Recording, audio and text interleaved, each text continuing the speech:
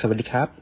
ขอต้อนรับท่านเข้าสู่รายการชุมชนวิชาการในช่วงแซดปาร์คเดเร็กตรงชัดครบทุกเรื่องเกี่ยวกับอุทยานศาสตร์มหาวิทยาลัยสงขลานครินทร์ครับพบกับเราในที่2 เดือน 4ของทุกเดือนเวลา 11:30 นถึง 12:00 นทางสถานีวิทยุมอ.หาดใหญ่ FM 88.0 เมกะเฮิรตซ์ดำเนินรายการโดยกระผมเดชวินแก้วศรีวงศกรเจ้าหน้าที่ประชาสัมพันธ์อุทยานศาสตร์มหาวิทยาลัยสงขลานครินทร์ครับสำหรับวันนี้ครับเรามีสาระดีๆเกี่ยวกับห้องปฏิบัติการนะครับที่ให้บริการแก่ผู้ประกอบการซึ่งวันนี้ครับได้รับเกียรติจากผู้ช่วยศาสตราจารย์คำรณพิทักษ์รักษาการผู้อำนวยการอุทยานศาสตร์มหาวิทยาลัยสงขลานครินทร์ครับมาร่วมพูดคุยกับเราครับสวัสดีครับท่านผู้ชมท่านผู้ฟังทุกท่านครับพบกับอาจารย์คำรณนะครับวันนี้ผมก็จะพูดถึงเรื่องโรงงานต้นแบบกับการส่งเสริมหรือการต่อยอดในการนำผลงานวิจัยและก็นวัตกรรมไปใช้ประโยชน์โดยเฉพาะอย่างยิ่งให้เอกชนนะครับประมาณนี้เราจริงๆเราต้องยอมรับอย่างหนึ่งว่าในการที่เราจะไปคิดค้นหรือคิดนวัตกรรมแล้วเนื่องจากว่ามันเป็นผลิตภัณฑ์ใหม่เนี่ยบางครั้งความไม่พร้อมไม่แน่ใจว่าเมื่อเราไปทำธุรกิจแล้วหรือเราจะต้องการผลิตแล้วเนี่ย มันยังมีความเสี่ยงในการที่จะเขาเรียกว่าอัพสเกลนะครับ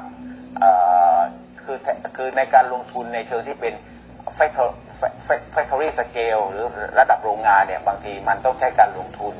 แล้วก็อาจจะมีความเสี่ยงนะครับเพราะฉะนั้นก็จะเป็นอยู่เองที่เพื่อป้องกันความเสี่ยงและเพื่อเป็นการให้โอกาสได้ทดสอบตลาดนะครับการเกิดโรงงานต้นแบบก็เหมือนกับเป็นโรงงานนำร่องในสเกลที่ไม่ใหญ่มากลงทุนไม่สูงมากนะครับโดยมีวัตถุประสงค์เพื่อที่จะผลิตในกำลังการผลิตที่ไม่เยอะมากแต่เขาว่าไม่เยอะมากปัจจุบันเนี่ยต้องยอมรับว่าไพลอตแพลนหรือโรงงานต้นแบบเนี่ยค่อนข้างที่จะผลิตได้เยอะพอสมควรเพราะฉะนั้นเอกชนที่ต้องการที่จะผลิตแล้วก็อาจจะไม่จำเป็นว่าจะต้องไปลงทุนสร้างโรงงานใหญ่โตนะครับเราก็เหมือนกับท่านในทางเลือกคือก่อนที่จะนำให้ผู้ประกอบการไปเอาซอร์สก็คือไปจ้างเขาผลิตนั้นค่อนข้างเป็นก็ถ้าทำได้ครับแต่การจ้างผลิตแบบนั้นเนี่ยบางทีมันก็จะมีเรื่องของต้นทุนที่สูงหรือไม่ก็ต้องทำเป็นแมสคือสั่งผลิตเยอะๆถ้าสั่งผลิตน้อยมันก็จะทำให้ต้นทุนต่อหน่วยไม่คุ้มนะครับประมาณนี้เพราะฉะนั้นการเกิดขึ้นของโรงงานต้นแบบในอุทยานวิทยาศาสตร์ก็เป็นทางออกหนึ่งนะที่จะทำให้ผู้ประกอบการที่ต้องการที่จะพัฒนาหรือใช้ผลงานวิจัยนวัตกรรมเนี่ยไปใช้ประโยชน์เนี่ยครับสามารถเป็นทางเลือกในการที่จะมาใช้บริการโรงงานต้นแบบเพื่อจะผลิตสินค้าตัวอย่างหรือสินค้าที่ใช้ในการจำหน่ายจริงๆสามารถผลิตได้ตั้งแต่ผลิตภัณฑ์ต้นแบบก็ได้กันในบางประเด็นนะครับแต่ว่าจริงๆก็มีความสามารถพอที่จะผลิตในจำนวนในคุณภาพที่เพียงพอที่จะนำไปจำหน่ายหรือในการผลิตได้เลยซึ่งจะทำให้การลงทุนก็ไม่สูงแล้วยิ่งเป็นบริการที่พวกการเองก็ไม่จำเป็นจะต้องไปตั้งโรงงานต้นแบบเองเรามีอุทยานวิทยาศาสตร์ทั่วภูมิภาคนะครับไม่ว่าจะเป็นในเรื่องของทุกผมก็จะตอนนี้ทุกอุทยานศาสตร์น่าจะมีโรงงานต้นแบบหรือในมหาลัยบางมหาลัยก็จะมีโรงงานต้นแบบที่อุทยานศาสตร์ภาคเหนือก็มีนะครับที่ภาคเหนือน่าจะเป็นอาหารภาคตะวันออกเฉียงเหนือของมหาลัยขอนแก่นก็น่าจะเป็นทางด้านแบตเตอรี่อะไรเงี้ยนะครับของภาคใต้เราก็มีโรงงานต้นแบบทางด้านอาหารเหมือนกันนะครับเพราะฉะนั้นตรงนี้ก็จะเป็นส่วนหนึ่งที่จะช่วยลดความเสี่ยงและส่วนหนึ่งที่จะช่วยอำนวยความสะดวกให้พวกการที่มีนวัตกรรมได้เป็นช่องทางในการดำเนินธุรกิจในตอนเริ่มต้นได้และถ้าวันหนึ่งวันใดเรามีความพร้อมที่จะไปสร้างโรงงานสังคมไม่มีประเด็นแต่ก็ยังแนะนำว่าจริงๆแล้วในสเกลของโรงงานต้นแบบเนี่ยทำอะไรได้เยอะนะครับถ้าท่านได้เข้าถึงและใช้ประโยชน์จากตรงนี้ครับผมขออนุญาตที่จะไปให้ดูมาพูดถึงของโรงงานต้นแบบของอุทยานวิทยาศาสตร์มหาลัยสงขลานครินทร์สักเล็กน้อยแล้วกันนะครับตอนนี้เรามีโรงงานต้นแบบอยู่2ส่วนนะครับส่วนแรกเรียกว่าโรงงานต้นแบบด้านอาหารส่วนที่2เป็นบริการโรงงานต้นแบบสำหรับการวิจัยและพัฒนาผลิตภัณฑ์อาหารนะครับในโรงงานต้นแบบด้านอาหารเนี่ยจริงๆตอนนี้มีเครื่องไม้เครื่องมือ พร้อมนะครับที่จะให้ผู้ประกอบการหรือผู้สนใจมาใช้ประโยชน์ในการผลิตนะครับไม่ว่าจะเป็นเครื่องมือแปรรูปอาหารด้วยเทคนิคความดันสูงเครื่องแช่เยือกแข็งอาหารอย่างรวดเร็วนะครับหรือเรียกว่า compact freezer นะครับโรงงานต้นแบบแปรรูปอาหารด้วยกระบวนการ extrusion นะครับแล้วก็เครื่องแปรรูปอาหารด้วยเทคโนโลยีความดันสูงนะครับ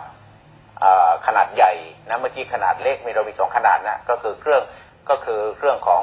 high pressure นั่นเองความหมายนะครับก็ SPP high pressure process นะครับ5ลิตรกับ30ลิตรนะครับส่วนในโรงงานต้นแบบสำหรับการวิจัยและพัฒนาผลิตภัณฑ์อาหารนะครับก็จะมีบริการเครื่องมือแปรรูปขั้นต้นที่เรียกว่า minimal process lab แล้วก็มีบริการเครื่องมือแปรรูปอาหารด้วยเทคโนโลยี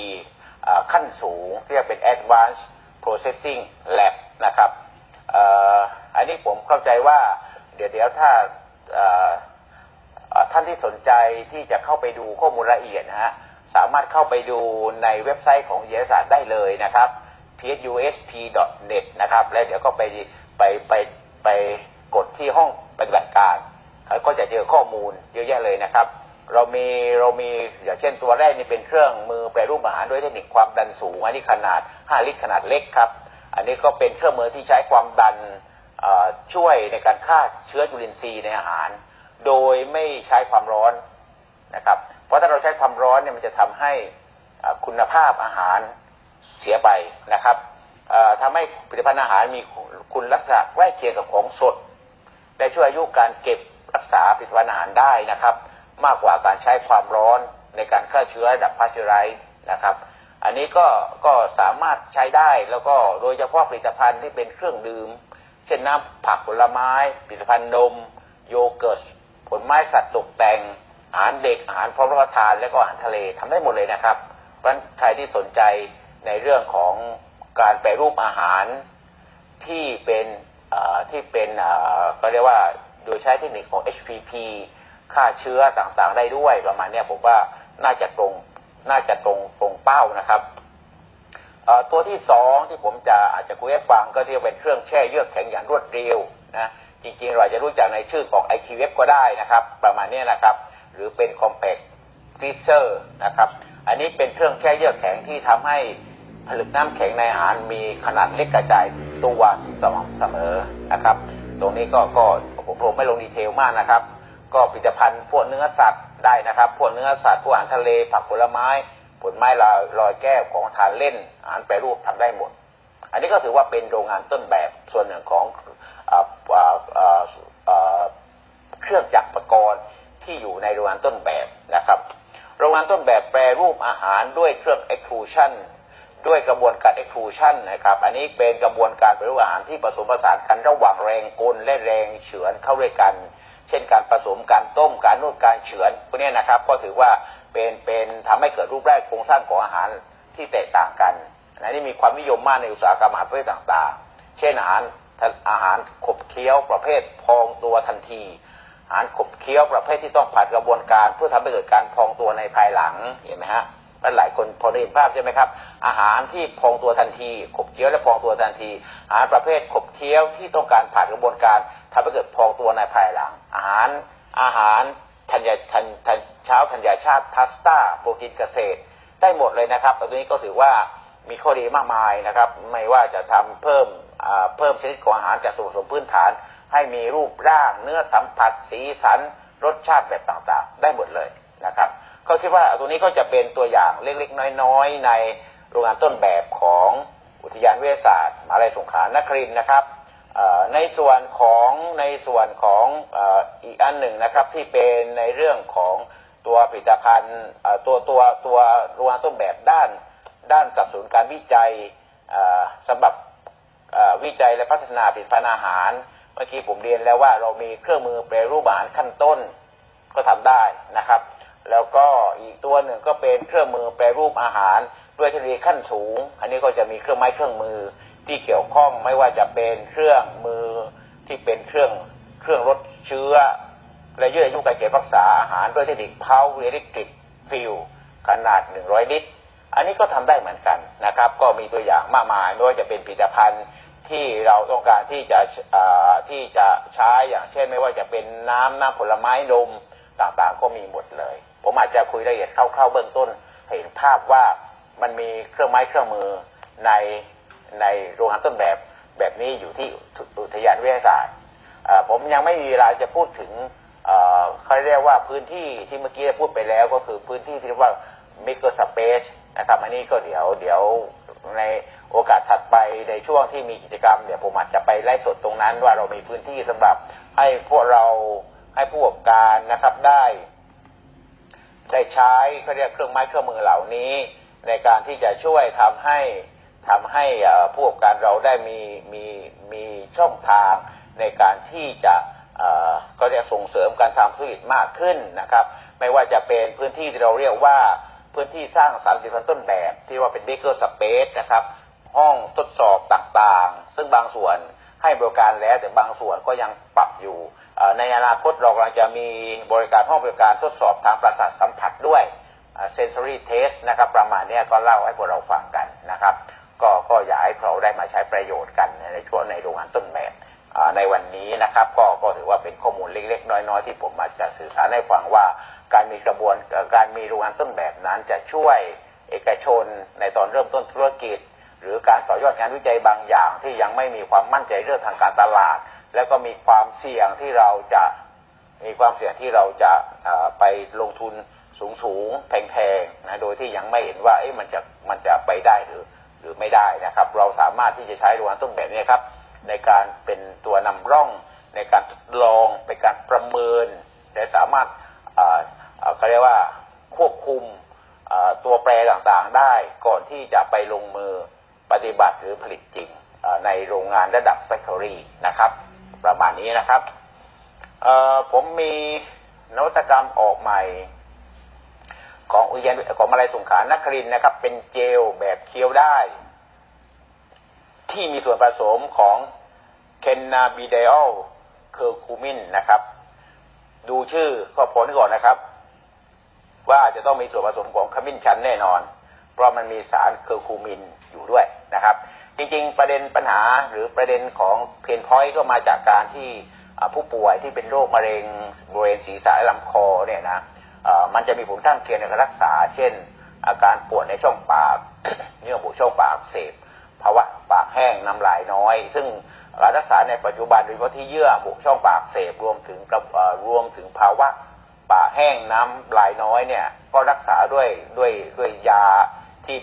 มีส่วนผสมทางเคมีซึ่งก็มีผลข้างเคียงและอาจจะมีพิษต่อร่างกายระยะยาวก็นักวิจัยได้พัฒนาผลิตภัณฑ์ที่เป็นออร์แกนิกนะครับชนิดเจลแบบเคี้ยวได้นะครับที่มีส่วนผสมของแคนนาบิไดอลคือคูมินนะครับซึ่งมีขมิ้นชันเป็นส่วนผสมอยู่นะครับมีสรรพคุณในการต้านการอักเสบต้านการเจริญเติบโตของแบคทีเรียต้านอนุมูลอิสระและยับยั้งการเจริญเติบโตของเซลล์มะเร็งนะครับเพราะตรงนี้ก็จะช่วยประสิทธิภาพในการบรรเทาอาการเยื่อบุช่องปากอักเสบในผู้ป่วยด้วยนะครับก็ท่านใดผู้ประกอบการรายใดสนใจนวัตกรรมตัวนี้ต้องการนำไปใช้ประโยชน์ในเชิงพาณิชย์นะครับติดต่อเข้ามานะครับที่อุทยานวิทยาศาสตร์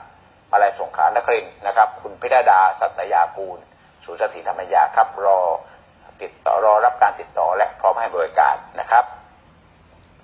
วันนี้ผมมีข่าวเดียวในการมาฝากประชาสัมพันธ์กิจกรรมของอุทยานวิทยาศาสตร์นะซึ่งเป็นกิจกรรมที่ทำร่วมกับชุมชนหลายท่านคงได้ยินผมพูดหลายครั้งว่าอุทยานวิทยาศาสตร์มหาวิทยาลัยสงขลานครินทร์หรืออุทยานวิทยาศาสตร์ภาคใต้เนี่ยครับเราสถานที่ตั้งที่เป็นอาคารอุทยานศาสตร์ภาคใต้นั้นตั้งอยู่ในพื้นที่ที่ห่างจากตัวแคมปัสประมาณ8 กิโลเมตรแล้วก็เป็นพื้นที่ส่วนขยายของวิทยาเขตหาดใหญ่แล้วเราก็จะอยู่ร่วมกับชุมชนอยู่ท่ามกลางชุมชนโดยเฉพาะชุมชนท่าข้ามและชุมชนทุ่งใหญ่นะครับก็ตรงนี้ก็ถือว่าที่ผ่านมาเราจำเป็นจะต้องมีความร่วมมือและทำงานร่วมกันกับชุมชนซึ่งที่ผ่านมาเราก็มีกิจกรรมในการที่จะทำงานร่วมกันกับชุมชนได้ค่อนข้างดีนะครับแล้วก็มีหลายกิจกรรมที่เราก็มีส่วนในการช่วยพัฒนาสังคมและก็ชุมชนด้วยนะครับและความตั้งใจอย่างที่เราเคยคิดมาตั้งแต่ตอนมาอยู่ใหม่ๆก็คือเราน่าจะมีกิจกรรมนอกเหนือจากการไปร่วมทำบุญต่างๆร่วมกิจกรรมต่างๆของอุท กิจกรรมของชุมชนแล้วนะครับคงจำได้มีอยู่ปีนึงเราไปร่วมเป็นประธานทอดกฐินให้กับชุมชนก็ได้ปัจจัยในการนำช่วยพัฒนาท้องถิ่นไปช่วยพัฒนาโรงเรียนไปช่วยพัฒนาอาชีพให้กับชุมชนทั้งสองแห่งซึ่งเราก็ทำมาอย่างต่อเนื่องนะครับแล้วก็เราในปีนี้เราก็มีกิจกรรมเพิ่มขึ้นมาจริงๆตั้งใจจะทำตั้งแต่2 ปีที่แล้วครับในเรื่องการวิ่งจะเรียกว่ามาราธอนหรืออะไรก็แล้วแต่ละโครงการที่จะวิ่งในชุมชนเพื่อจะมีหารายได้ส่วนหนึ่งมาช่วยชุมชนมาช่วยพัฒนาต่างๆแล้วแต่ปัญหาและความต้องการของชุมชนนะครับซึ่งแต่เนื่องจากว่าสถานการณ์โควิดทำให้เราไม่ได้จัดต้องเลื่อนมานะครับในปีนี้เราเลยจัดเป็นกิจกรรมที่เรียกว่าเป็นวิ่งเทรลหรือท่าข้ามเทรลนะครับการจัดในปีนี้ตอนแรกตามแปลนเดิมคือตั้งใจว่าวิทยาศาสตร์จะเป็นเจ้าภาพหลักแต่เนื่องจากว่าทางตำบลทุ่งใหญ่ตำบลท่าข้ามเนี่ยก็มีแพลนอยู่ส่วนหนึ่งที่ได้รับงบประมาณสนับสนุนจากหน่วยงานที่เป็นพันธมิตรนะครับไม่ว่าจะเป็นองค์การบริหารส่วนจังหวัดนะครับและองค์การบริหารส่วนตำบลท่าข้ามและวิทยาศาสตร์เราก็เลยร่วมมือกันจัดกิจกรรมที่เรียกว่าท่าข้ามเทรลนะครับด้วยวัตถุประสงค์อย่างที่ผมพูดให้ฟังเมื่อกี้นะครับด้วยความร่วมมือของ3 ภาคส่วนก็คือองค์การบริหารส่วนตำบลท่าข้ามองค์การบริหารส่วนตำบลองค์การบริหารส่วนจังหวัดสงขลาแล้วก็อุทยานวิทยาศาสตร์มหาวิทยาลัยสงขลานครินทร์นะครับเราจะจัดวิ่งท่าข้ามเทรลในวันที่5 มีนาคม 2516นะครับก็เส้นทางเขาจะวิ่งไปทั่วเลยนะครับไม่ว่าจะเป็นในส่วนที่เป็นพื้นที่ทุ่งนาป่าหรือว่าก็เรียกว่าพื้นที่ที่เป็นธรรมชาตินั่นเองนะครับก็ตรงนี้ก็จะเป็นอันหนึ่งที่คิดว่าจะเป็นกิจกรรมที่ช่วยทำให้ก็เรียกว่าความร่วมมือกับชุมชนมีส่วนช่วยในการส่งเสริมให้ประชาชนได้มีใช้กิจกรรมนี้ในการสร้างความร่วมมือสร้างความสัมพันธ์นะครับได้เป็นอย่างดีนะครับก็เราก็ยึดหลักในเรื่องของการที่จะวิ่งแล้วก็ดูแลเรื่องสภาพแวดล้อมต่างๆด้วยเพื่อให้เป็นไปตามเกณฑ์ของการวิ่งเทรลนะครับก็เชิญชวนทุกท่านนะครับที่สนใจในการวิ่งเดี๋ยวคงจะประชาสัมพันธ์ไปเรื่อยๆนะครับเราเริ่มรับสมัครวันที่23พรุ่งนี้นะครับพรุ่งนี้ก็สมัครกันได้เลยนะครับเรามีการวิ่งอยู่เนี่ยผมดูนิดเดียวครับ มีตั้งแต่4 กิโล7 กิโลคือกิโลเมตรนะครับเดี๋ยวไปเข้าใจว่าเป็นกิโลกรัม 4 กิโล7 กิโลเมตรแล้วก็อะไรนะ13 กิโลเมตรครับแล้วก็มี22 กิโลเมตรครับผมกำลังเล็งว่าจะลง22 กิโลเมตรอยู่เนี่ยครับไม่รู้แต่ก็มีคนห้ามเยอะนะครับ ก็อาจจะลองดูครับไม่เป็นไรแต่เชิญชวนทุกท่านนะครับก็ทุกท่านไม่ว่าจะเป็นระดับ VIP เรามี VIP ท่านเลือกวิ่งได้เลยนะครับท่านเลือกวิ่งแค่ไหนได้แค่นั้นก็พอแค่นั้นนะครับประมาณนี้ก็มีรางวัลให้หมดนะครับในระดับตั้งแต่1 ถึง 5ทุกกลุ่มอายุนะครับก็เชิญชวนนี้เดี๋ยวมีรายละเอียดเดี๋ยวค่อยประชาสัมพันธ์ให้ทุกท่านรับทราบนะครับสำหรับนี้ครับเราได้รับความรู้นะครับรวมถึงข้อมูลต่างๆนะครับของบริการส่วนหนึ่งที่เป็นของอุทยศาสตร์มหาวิทยาลัยสงขลานครินทร์นะครับที่ช่วยเหลือผู้ประกอบการนะครับรวมถึงข่าวพยายามพลาดนะครับแล้วก็กิจกรรมต่างๆที่เราร่วมกับชนด้วยนะครับ